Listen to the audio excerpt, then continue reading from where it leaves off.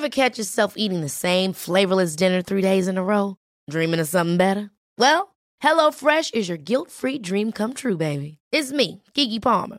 Let's wake up those taste buds with hot, juicy pecan-crusted chicken or garlic butter shrimp scampi. Hello Fresh. Stop dreaming of all the delicious possibilities and dig in at HelloFresh.com. Let's get this dinner party started.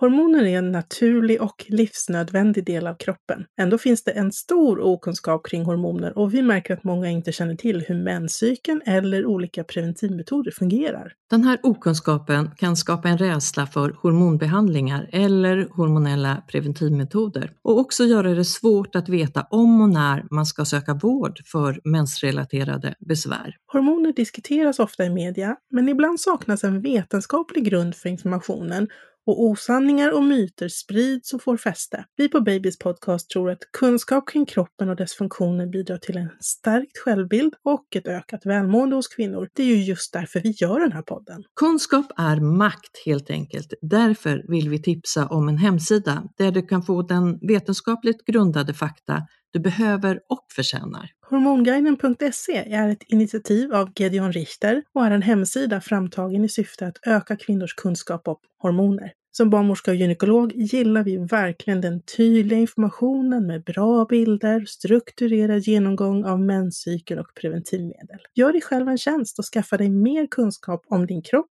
och dina hormoner. Besök hormonguiden.se. Veckans poddavsnitt i Babys podcast ska handla om vulva, om vårt vaginala mikrobiom och om kvinnoforskning. Det ska också handla om en väldigt viktig bok och om vackra akvareller. Och om att kalla de kvinnliga kroppsdelarna vid riktiga namn. I poddstudion hör ni som vanligt mig, Rebecka, gynekolog, och mig, Carina, barnmorska. Och idag har vi en gäst som faktiskt har varit med i Babys podcast tidigare, även om det var ganska länge sedan. Det är Ina Schuppe-Koistinen. Hon är docent på Karolinska institutet och arbetar på Centrum för translationell mikrobiomforskning. Och Ina studerar bland annat bakterieflorans betydelse för kvinnans hälsa. Hon är också sedan i höstas författare till boken Vulva, fakta, myter och livsomvälvande insikter.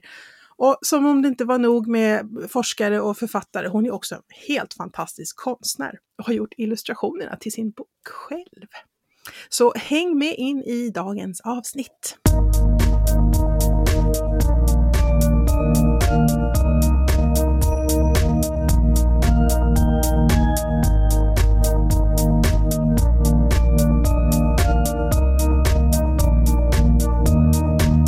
Välkommen tillbaka, Ina. Tack.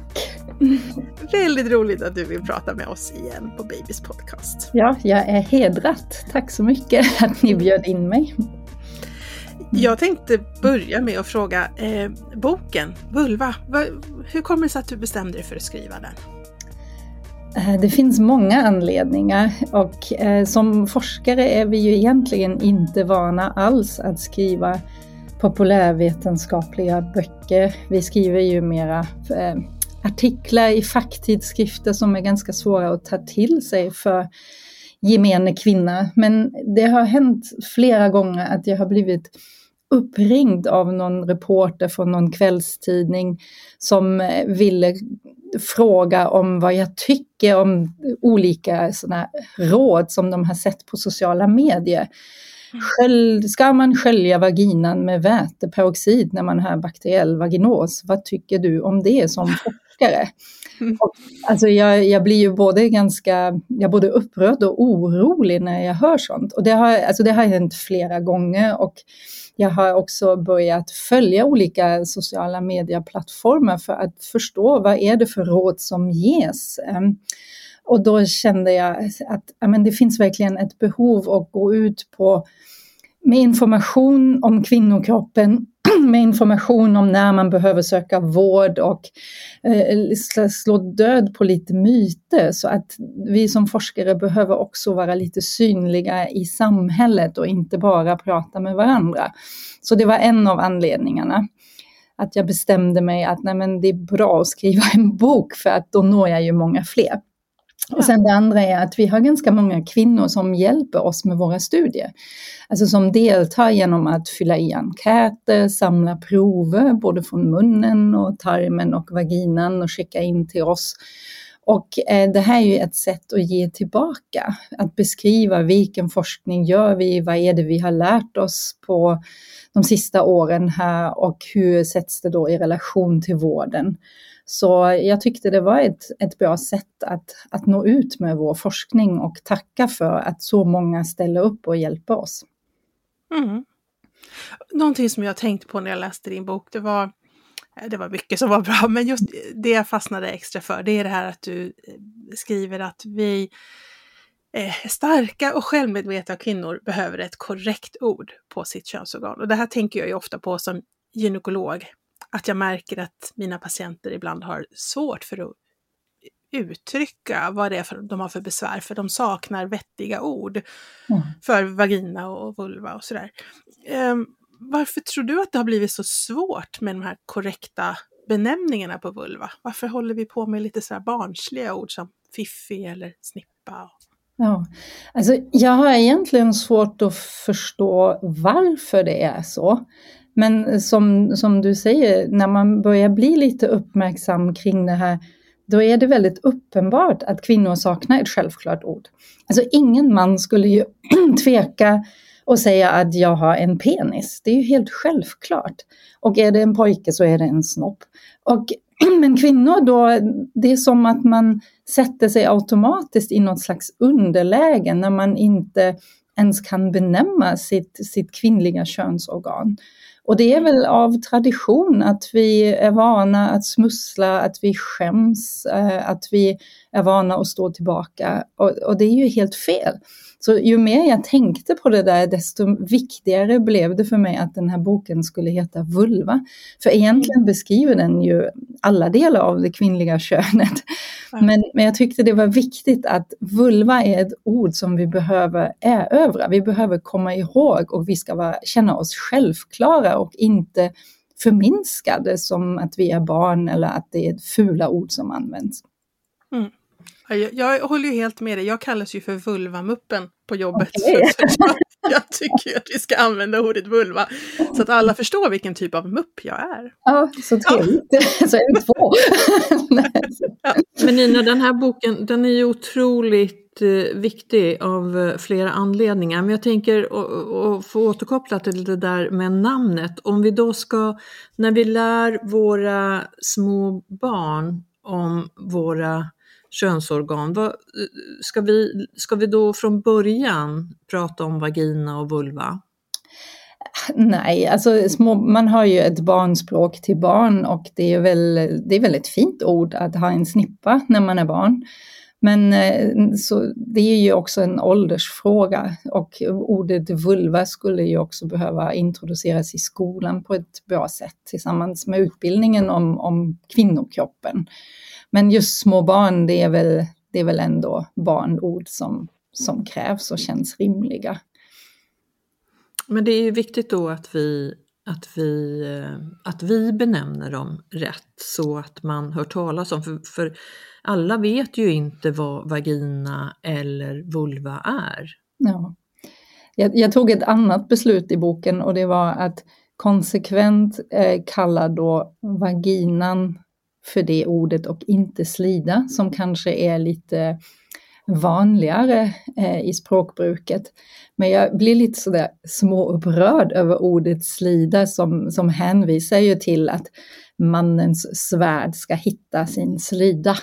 Så jag tycker det känns så förminskande så att jag håller mig ganska konsekvent till ordet vagina. Men det är samma som slida. Ja. Men det är ganska mycket sådär historiska referenser som man inte tänker på. Men så kvinnan har ju haft en så att säga lägre roll i samhället och det speglas ju också i orden. Ja. Då tänker jag på ordet hysterisk. Att en människa är hysterisk. Det kommer ifrån det grekiska ordet hyster som betyder livmoder. Det vill säga att man kan bara vara hysterisk om man har en livmoder. Ja, precis. Ja. Ja. Så alla kvinnor i princip är hysteriska. Ja, och att Eller en man då inte skulle alla kunna vara livmoderbärande kvinnor är hysteriska, skulle det vara då. Ja, det blir väldigt märkligt. Väldigt märkligt. Mm. Men Nina, boken då, vem vänder, eller vilka ska läsa den? Vem vänder du dig till? Ja, alltså den vänder sig ju till alla kvinnor och flickor. Sen har vi ju, man måste ju kanske när man bestämmer sig för att skriva sätta en målgrupp så jag tänkte att kvinnor mellan ungefär 20-25 till 45-50 är målgruppen. Men egentligen finns ju mycket, mycket bred information även för yngre kvinnor och äldre kvinnor. Så att, och sen är den också skriven på ett väldigt lättsamt sätt. Det är inga tunga kapitel där jag bara listar fakta på fakta på fakta, utan det är ganska lättsamt skrivet. Det finns en hel del humor, en del utlyfta fakta. Så att det ska vara lite avväpnande och roligt att läsa om vårt kön. Så det riktar sig till vanliga kvinnor, så man behöver inte alls ha någon naturvetenskaplig bakgrund för att kunna förstå, utan jag har försökt skriva så att alla ska kunna förstå.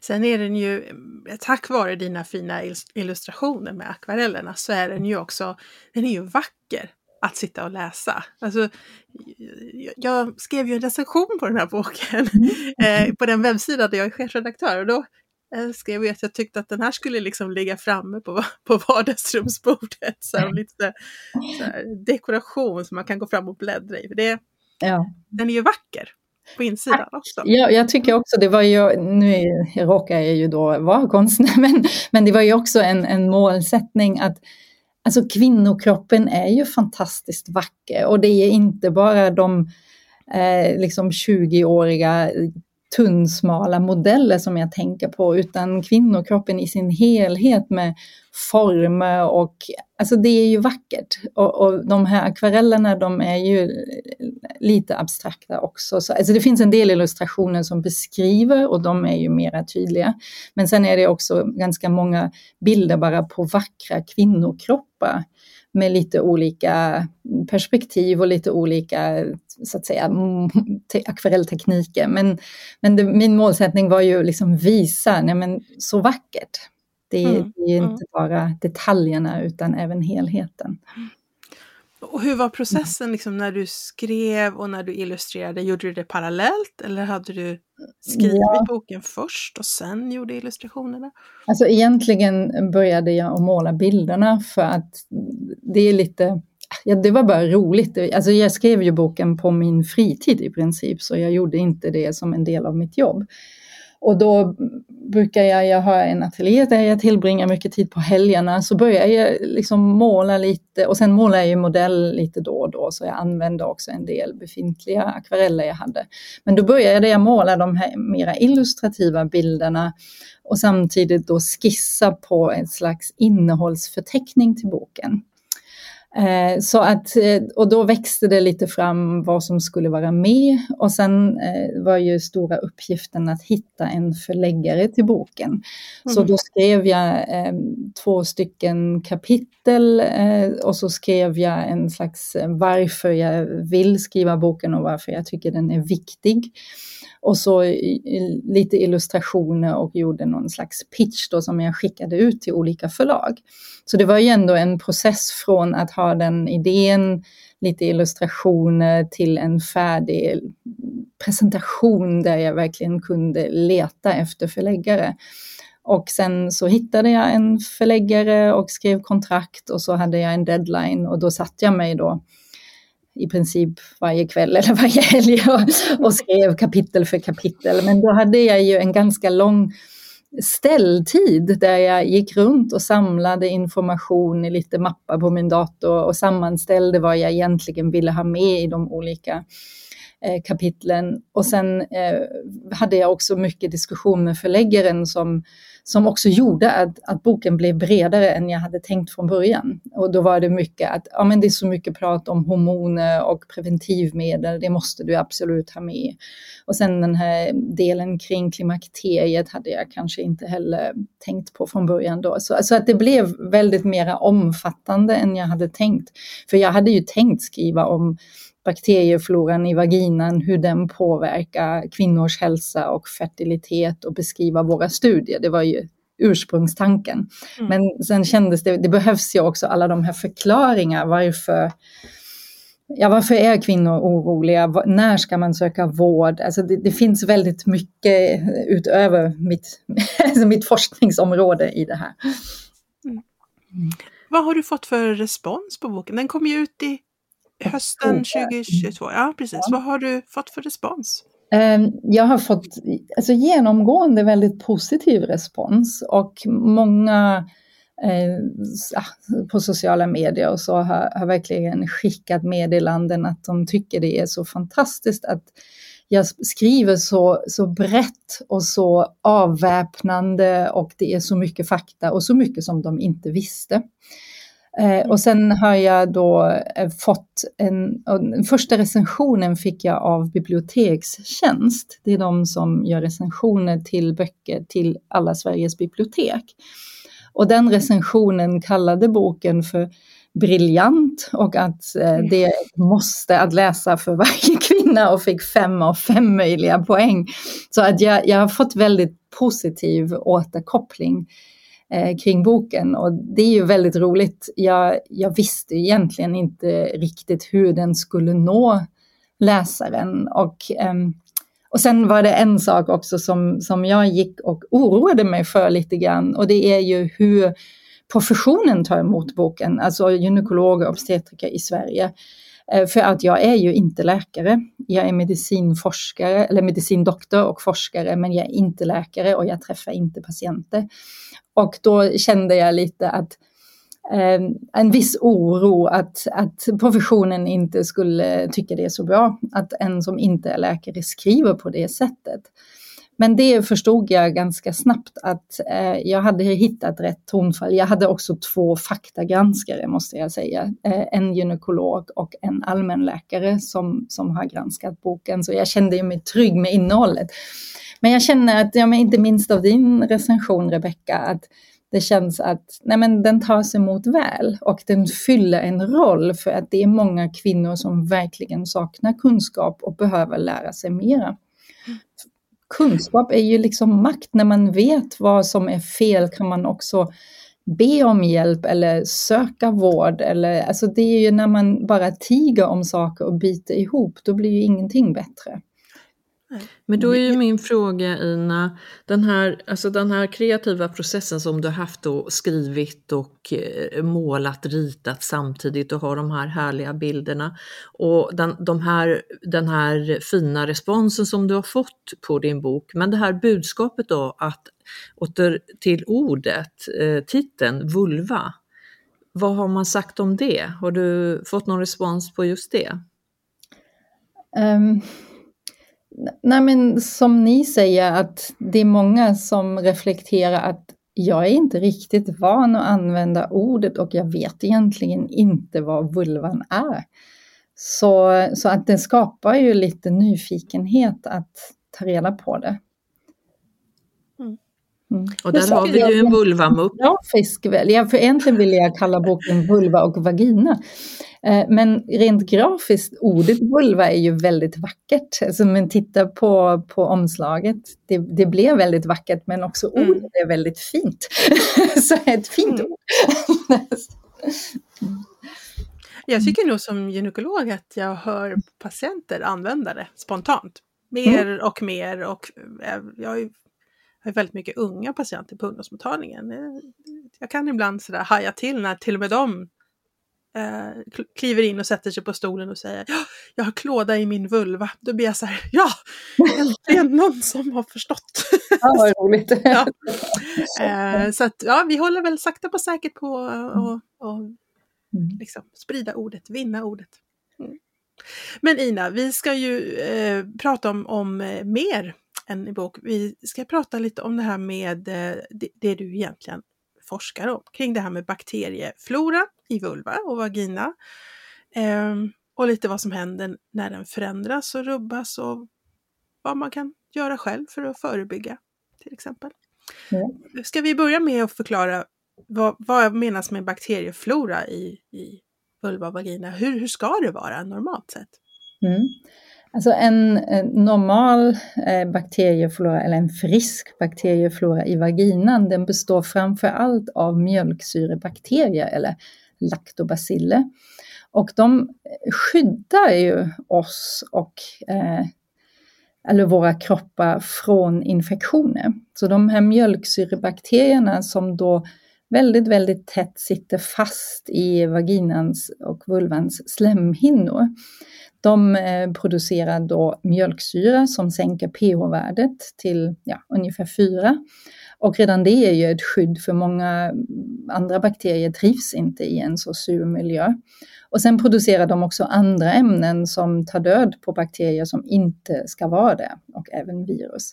Så det är ett väldigt viktigt skydd för infektioner. Och också ett samspel mellan immunsystemet så att de här laktobacillerna de skyddar oss på många sätt. Så de är väldigt viktiga.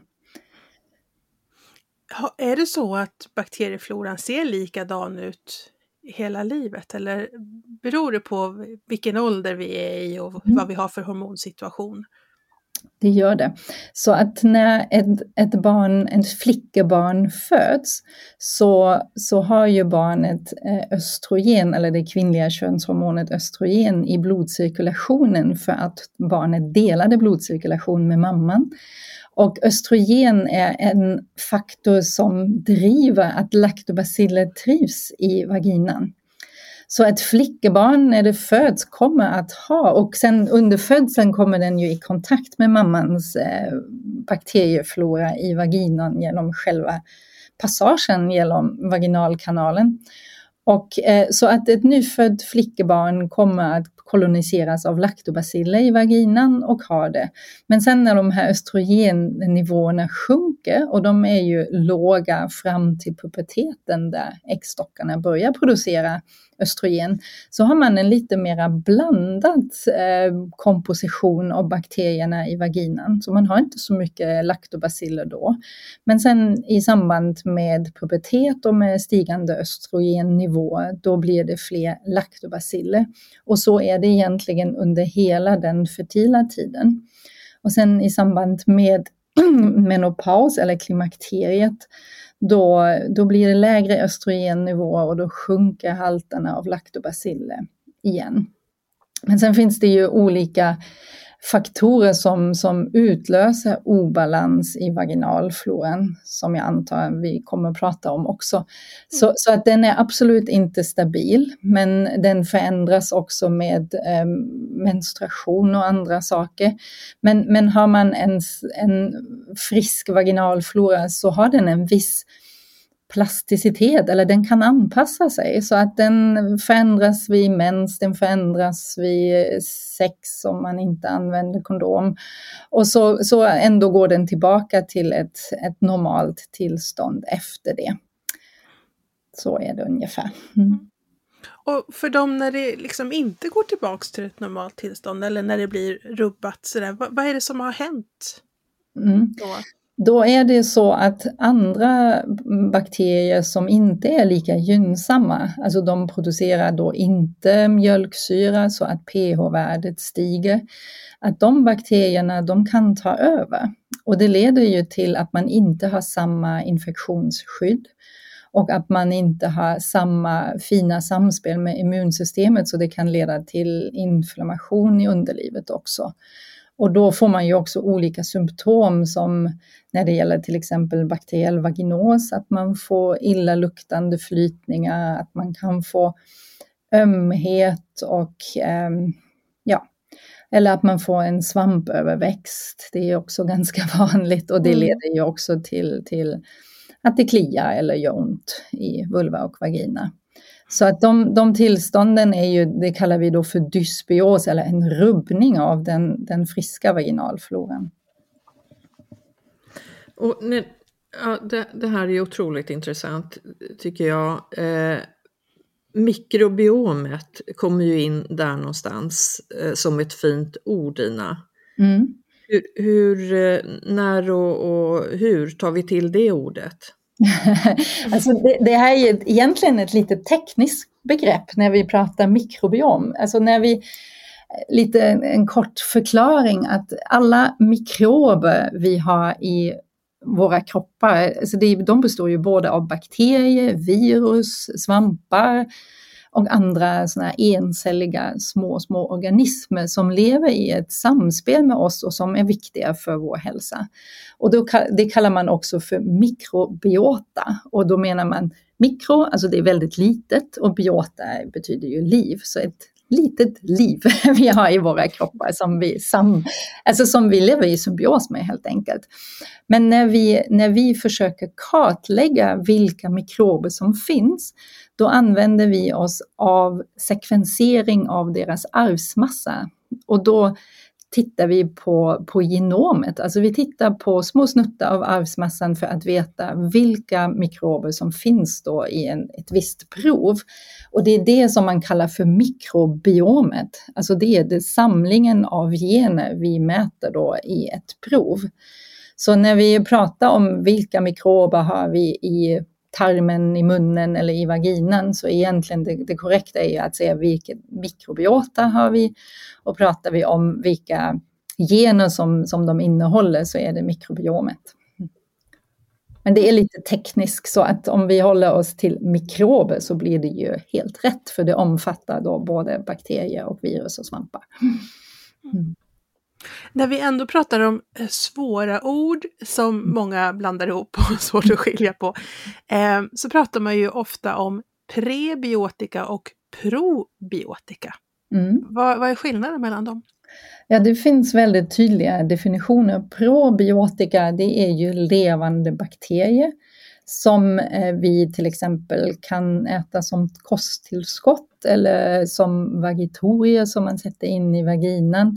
Levande bakterier som då har som skapar en effekt i kroppen eller som producerar ämnen i kroppen. Och prebiotika, det är i princip kostfibrer som de här bakterierna behöver för att kunna överleva. Så det är saker som olika fiberkomponenter, olika såna här komplicerade socker- och stärkelsearter. Even on a budget, quality is non-negotiable. That's why Quince is the place to score high-end essentials at 50 to 80% less than similar brands. Get your hands on buttery soft cashmere sweaters from just $60, Italian leather jackets, and so much more. And the best part about Quince, they exclusively partner with factories committed to safe, ethical, and responsible manufacturing. Elevate your style without the elevated price tag with Quince. Go to quince.com/upgrade for free shipping and 365-day returns. Cool fact, a crocodile can't stick out its tongue. Also, you can get health insurance for a month or just under a year in some states. United Healthcare short-term insurance plans, underwritten by Golden Rule Insurance Company, offer flexible, budget-friendly coverage for you. Learn more at uh1.com. Probiotika är bakterier och prebiotika är fibrer som bakterierna har som näringsämne. Så det du säger är det att vi skulle kunna förebygga en obalans med att äta rätt? Ja, det tror jag. Men det finns en del så att säga faktorer som kan utlösa obalans som kan vara svåra att undvika. Till exempel om man är tvungen att ta en antibiotikakur. Och det kan man ju vara på grund av infektionen någon annanstans i kroppen, och det kan ju vara verkligen nödvändigt för att bli frisk.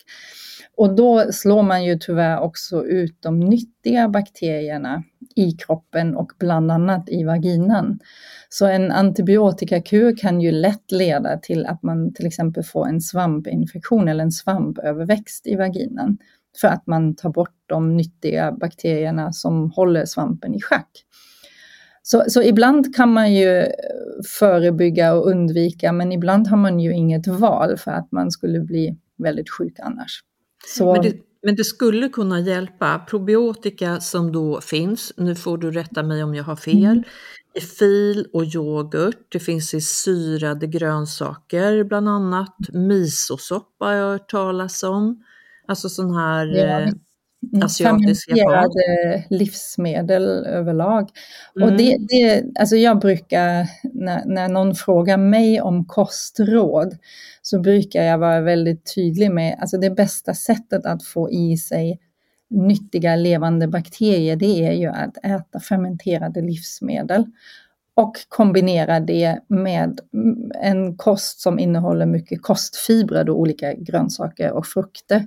För då skapar man de bästa förutsättningarna för en frisk tarmflora och också vaginalflora. För man måste alltid komma ihåg att de olika bakteriearterna, de kan ha väldigt olika egenskaper. Och till exempel i vaginan, nu blir det lite väl detaljerat, men det finns olika species eller olika sorters av mjölksyrebakterier. De har lite roliga namn som Lactobacillus crispatus eller Lactobacillus gasseri, eller ja, det finns flera. Och då, de kan ha väldigt olika egenskaper, alltså med tanke på hur mycket mjölksyra de producerar eller hur mycket väteperoxid de producerar för att ta död på andra bakterier.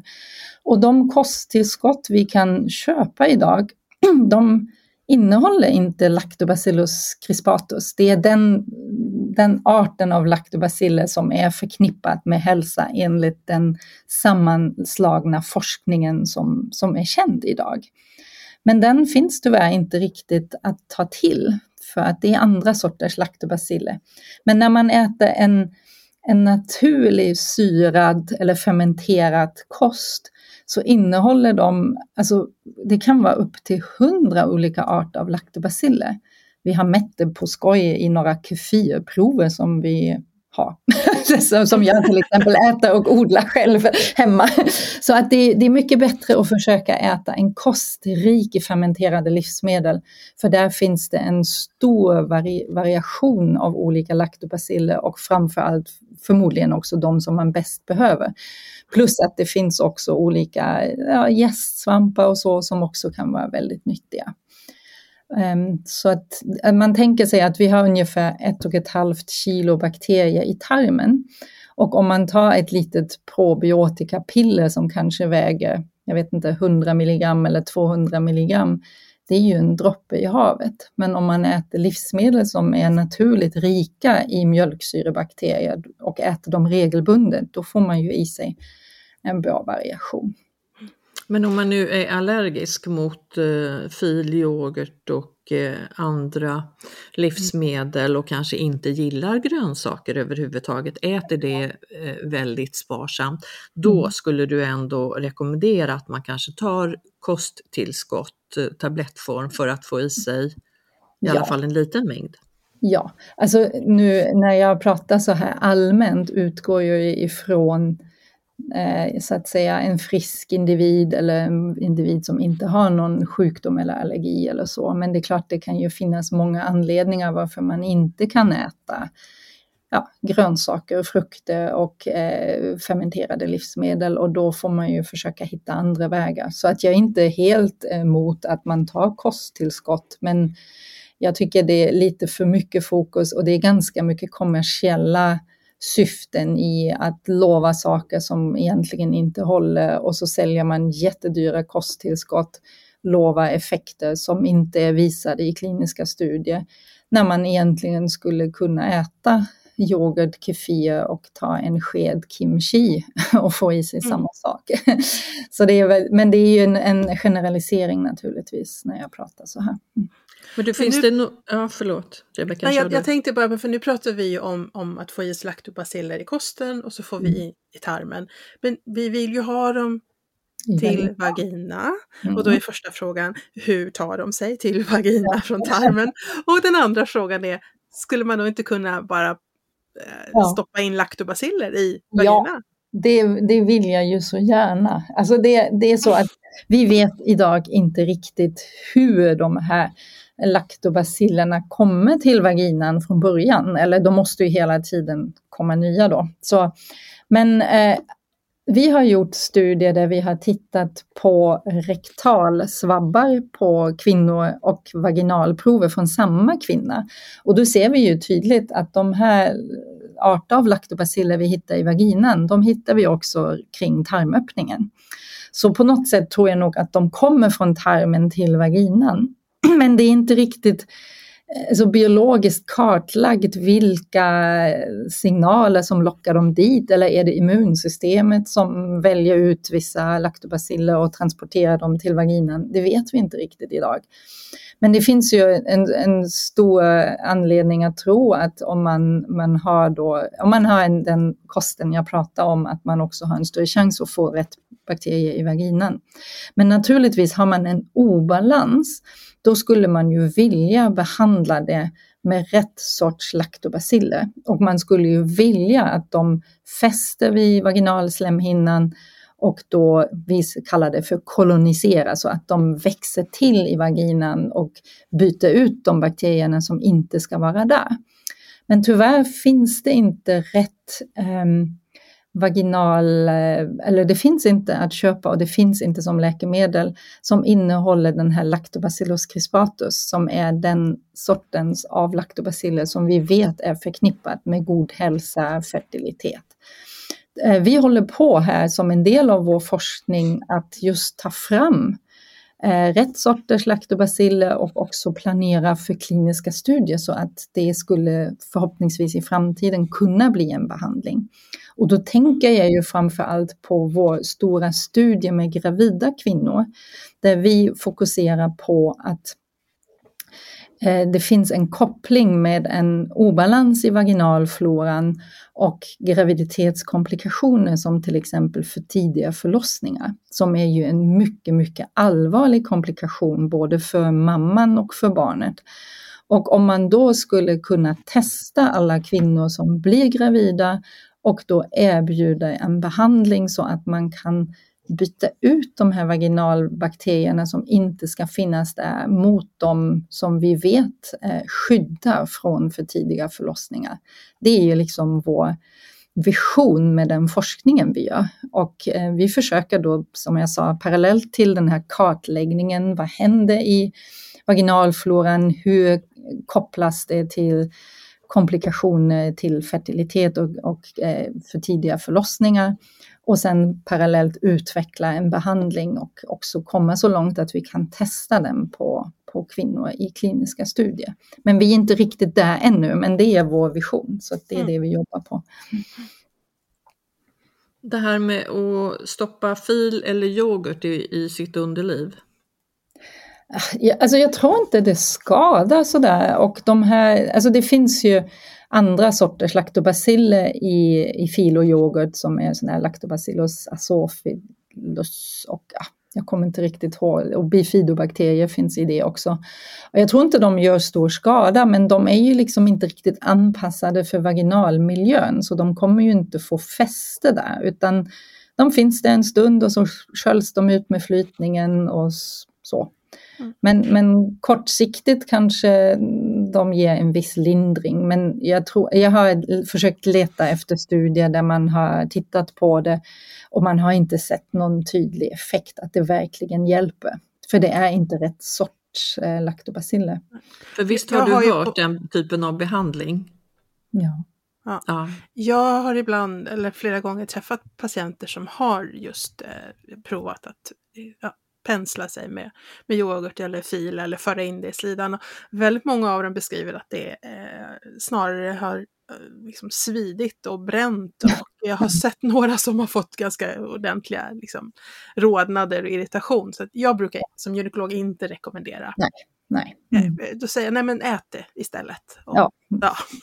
Så vi tar det den vägen och så låter vi kroppen få göra som den ska. Liksom. Ja. Carina, hade du något där om BV som vi skulle köra? Jag tycker ju det här som du nämner, Ina, att den här obalansen i då vagina, vulva, vad det nu kan vara, och den här, det vi kallar för BV, bakteriell vaginos. Det är ju väldigt viktigt att vi under graviditeten ser vad kan vi göra åt det. Är det bakteriell vaginos? Och vi har ju varit inne på det tidigare, Rebecka.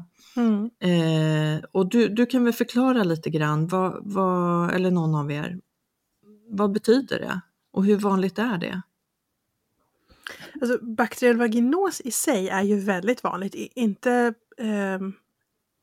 enbart hos gravida, utan det är ju liksom fertil ålder överhuvudtaget, men även i klimakteriet så är det rätt så vanligt, just eftersom östrogennivåerna då sjunker och laktobacillerna inte trivs så bra. Och i samband med graviditet, precis som Ina sa, det påverkar fertilitet och det påverkar risken för tidig vattenavgång eller tidig födsel. Men man vet också att gå med en bakteriell vaginos oupptäckt eller obehandlad gör också att vi blir mer mottagliga för andra vaginala infektioner.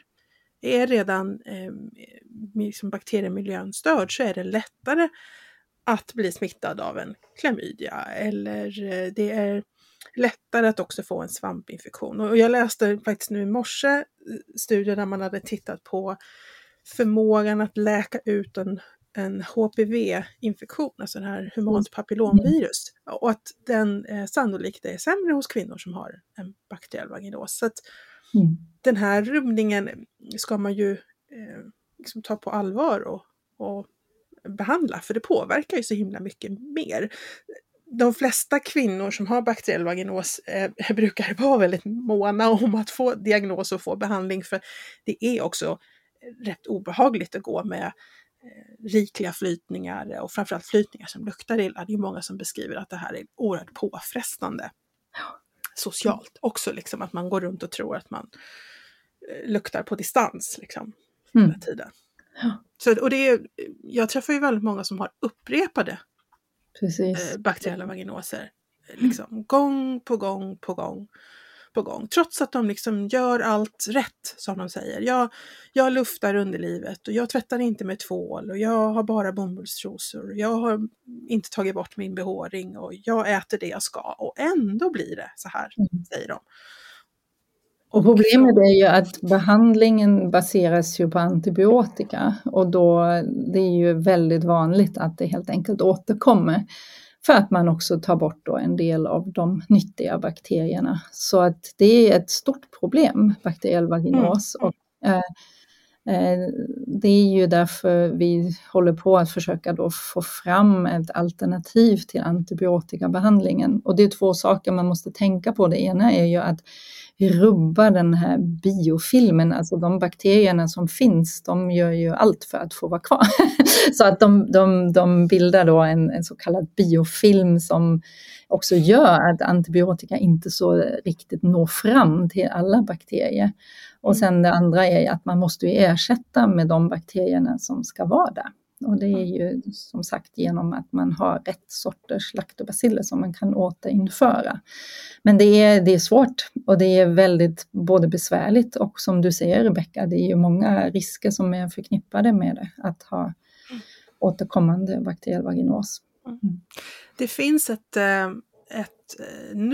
nu är det receptbelagt, ett läkemedel som behandlar bakteriell vaginos som är antibiotikafritt, och det kommer att bli receptfritt nu våren 2023, så att det finns tillgängligt på apotek. Och mekanismen som det preparatet har är just att lösa upp den här biofilmen. Däremot så innehåller det ju inte liksom vaginala laktobaciller, så att en kombination av de två hade ju varit guld framöver. Men det ni säger, det är ju ändå att det är förenat med ett antal risker, och framförallt under graviditet och när man ska föda. Så det är ju väldigt viktigt att vi behandlar, eller först och främst att vi då testar och ser, är det här en bakteriell vaginos och vad kan jag göra åt det? Och Rebecka, vi vet ju att det finns ett självtest, eller hur, som man kan ta som är väldigt enkelt. Precis. Det finns ju egentligen flera olika självtest på marknaden ska jag säga, men det är lite skillnad emellan dem. Det finns ju de som bara testar pH, alltså surhetsgraden, och det är lite för ospecifikt att bara titta på pH.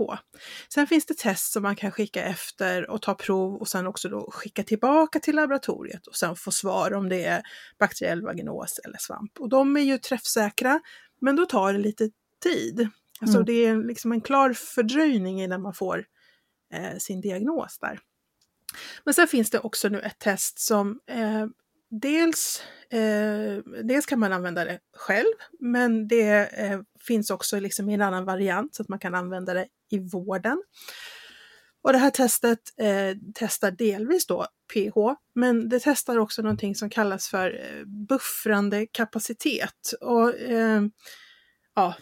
utan att bli liksom allt för så här komplicerad kemiskt, för jag är inte kemist, men man kan säga buffrande kapacitet, det är det här testet mäter hur har den här flytningen, vad har den för förmåga att motstå förändringar i sin surhetsgrad. Om det nu har blivit basiskt på grund av en bakteriell vaginos till exempel. Hur pass motståndskraftig är den när man försöker sänka pH i det. Och det här testet heter VS-Sense, det är Vagivitals test, så det finns då för privatpersoner. Men så finns det ju då också för att kunna använda i vården. Det vi har lite som bekymmer i vården är ju dels det att det är lite dålig tillgång på gynekologer beroende på var man bor, men på vissa ställen är det väldigt svårt att komma till och få tid.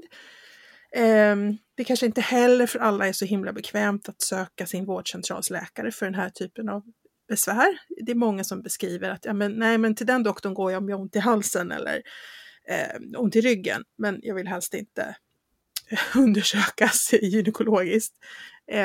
Och det får man väl respektera om det är så. Sen är det också så att som gynekolog tycker jag att det skulle vara bra om man kunde liksom bredda så att fler personer inom vården kan ställa diagnosen. Jag tycker att det skulle vara guld om det här var någonting som barnmorskor lätt skulle kunna undersöka på en barnmorskemottagning för gravida till exempel. Eller på en ungdomsmottagning utan att sätta upp en tid till läkare. Och då kan man ju ha det här liksom VS Pro som det heter, det här testet som vi kan använda i vården för att få liksom ett bra test, ett bra sätt att visa om det är bakteriell vaginos eller inte. För det vi använder idag klassiskt när vi ställer diagnosen bakteriell vaginos, det är ju egentligen att vi tittar på flera kriterier. Hur ser flytningen ut? Luktar den typiskt, det vill säga luktar den fisk? Och sen så tittar vi i mikroskop på hur slidcellerna ser ut, om de har sällskap av laktobaciller eller mjölksyrebakterier, eller om de snarare har sällskap av de här bakterierna som gör att det luktar illa. Och vi har inte mikroskop på alla mottagningar. Nej, vi har inte det på barnmorskemottagningar, och de flesta ungdomsmottagningar har det inte. Så att det behövs verkligen någonting som gör att fler kan ställa diagnosen träffsäkert och enkelt. Och framförallt nu om det kommer receptfria, effektiva behandlingar för bakteriell vaginos, då är det ännu viktigare. Och vilket betyder då att du enkelt kan beställa hem det här Vagivitals VS självtest helt enkelt och behandla om man då får ett positivt resultat. För visst är det så att här får du ju resultatet hemma, du behöver inte skicka iväg. Nej, du får resultatet hemma. Så det, direkt, ja. Och det är ju perfekt att kunna behandla direkt också när det här receptfria läkemedlet kommer. Det tar 30 sekunder att få svaret. Det är väl inte riktigt säkert att den här receptfria behandlingen som bryter biofilm, att den räcker i alla fall. Det kommer finnas behov för antibiotikabehandling hos en del kvinnor ändå. Ja. Så att, precis, och så här, vi brukar ju säga, oavsett vilken behandling man har använt, att blir det inte bra så måste man söka igen. Så är det så att till exempel att man har testat själv och får svar att det är en bakteriell vaginos, så köper man något av de här receptfria nuvarande eller som kommer här framöver. Om det då inte blir bra så är det såklart så att då behöver man ju söka vård, för då behöver man kanske också testa om det är någon annan infektion, eller man kanske faktiskt behöver ett receptbelagt läkemedel eller en kombination av läkemedel. Och just när det gäller gravida skulle jag nog vilja säga att jag som mödravårdsdoktor vill nog hellre att gravida söker vård och får en koll av barnmorska eller gynekolog. Och kanske inte håller på med självtest och självbehandling. Jag håller helt med. Det är så pass stora risker kopplat till det, så att det är ju viktigt att gravida söker vård. Men för alla andra som inte är gravida, oavsett då ålder egentligen, så kan det vara ett första steg i alla fall för att se. Många har ju svårt att veta om det är bakteriell vaginos eller svampinfektion. Det är ju jättevanligt att man misstolkar och tänker jag har svamp, och så använder man massa receptfria lokalbehandlingar mot svamp gång efter gång efter gång. Och det har vi pratat om i tidigare avsnitt, att överbehandling med lokal svampmedicin kan ju faktiskt trigga igång en vulvasmärta. Så där tänker jag också att det är bra med de här testerna, att man ändå får en indikator på är det svamp eller bakteriell vaginos eller blandinfektion. Vet ni ungefär hur vanligt det är med bakteriell vaginos?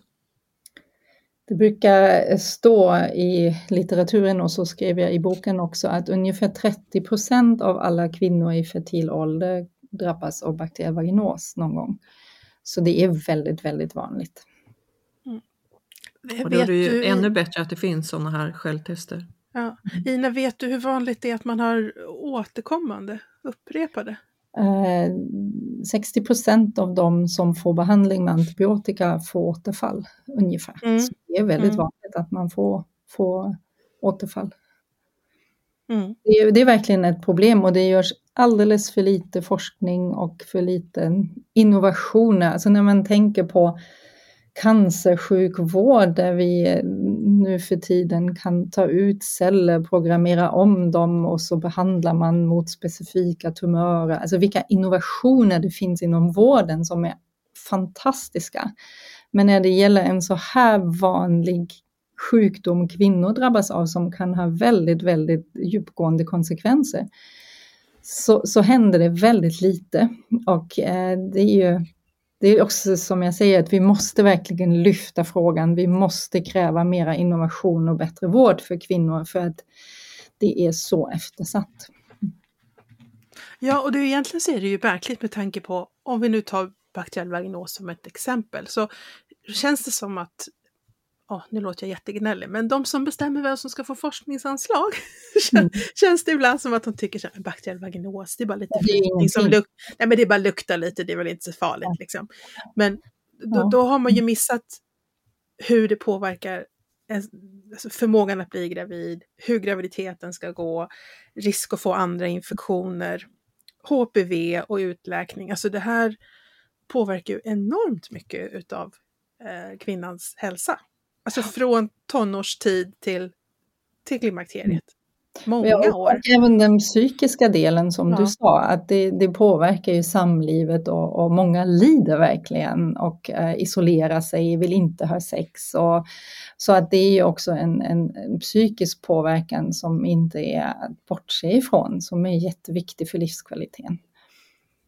Kan man se någon skillnad där från tidigare och till dagens kvinnor? Jag tänker mer då att vi kanske lever i en stressad miljö. Kan det orsaka en rubbad bakterieflora?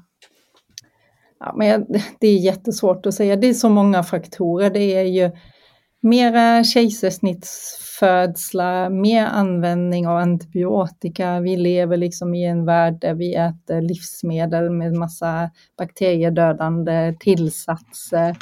Vi lever inte lika nära naturen som vi har gjort tidigare. Vi lever i små familjer med en extrem hygiennivå. Alltså det finns väldigt, väldigt många faktorer som spelar in. Och stress är en faktor bland andra. Så är det ju. Det är ju visat att långvarig stress och då höga kortisolnivåer, att det ökar risken för upprepade svampinfektioner. Men jag vet inte om man har tittat på risken för att utveckla upprepade bakteriella vaginoser. Jag har inte sett sådana studier så jag kan inte riktigt svara på det. Ja, då får vi göra den studien också, Ina. Ja, det finns att göra, minst sagt. Exakt. Så alla ni som sitter på pengar där ute, forskningspengar, det är bakteriell vaginos ni ska satsa på. Det är kvinnohälsa. Så är det bara. Mikrobiomforskning. Exakt. Ja, men det är jättefint att du lyfter kvinnohälsa och kvinnors insida, Ina. Jag försöker. Det gör du verkligen.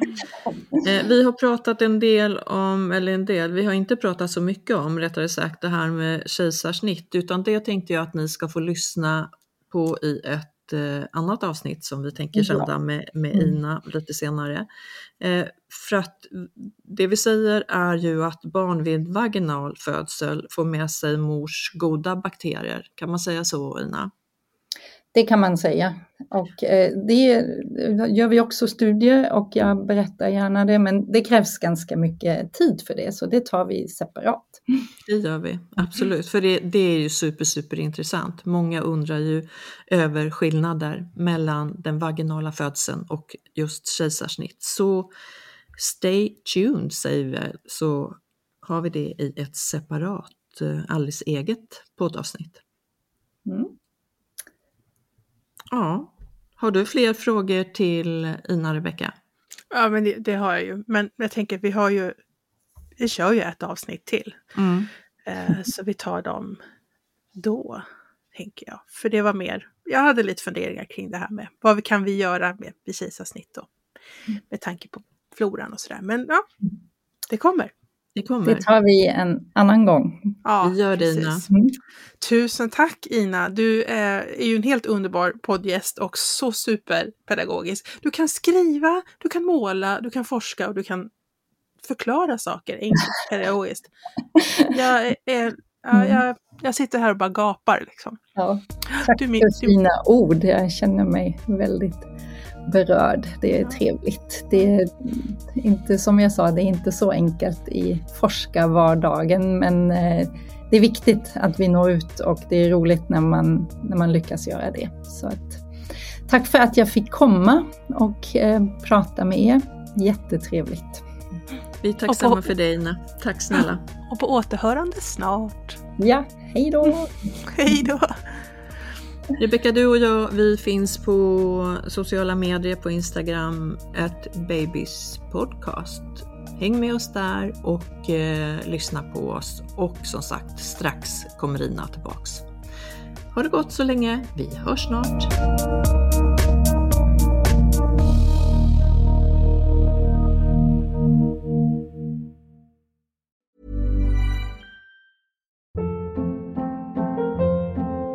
Hold up. What was that? Boring. No flavor. That was as bad as those leftovers you ate all week. Keke Palmer here, and it's time to say hello to something fresh and guilt-free. Hello Fresh. Jazz up dinner with pecan-crusted chicken or garlic butter shrimp scampi. Now that's music to my mouth. Hello Fresh. Let's get this dinner party started. Discover all the delicious possibilities at hellofresh.com.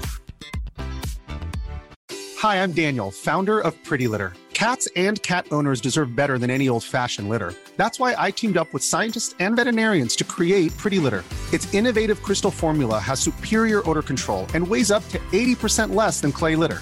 Pretty Litter even monitors health by changing colors to help detect early signs of potential illness. It's the world's smartest kitty litter. Go to prettylitter.com and use code ACAST for 20% off your first order and a free cat toy. Terms and conditions apply. See site for details.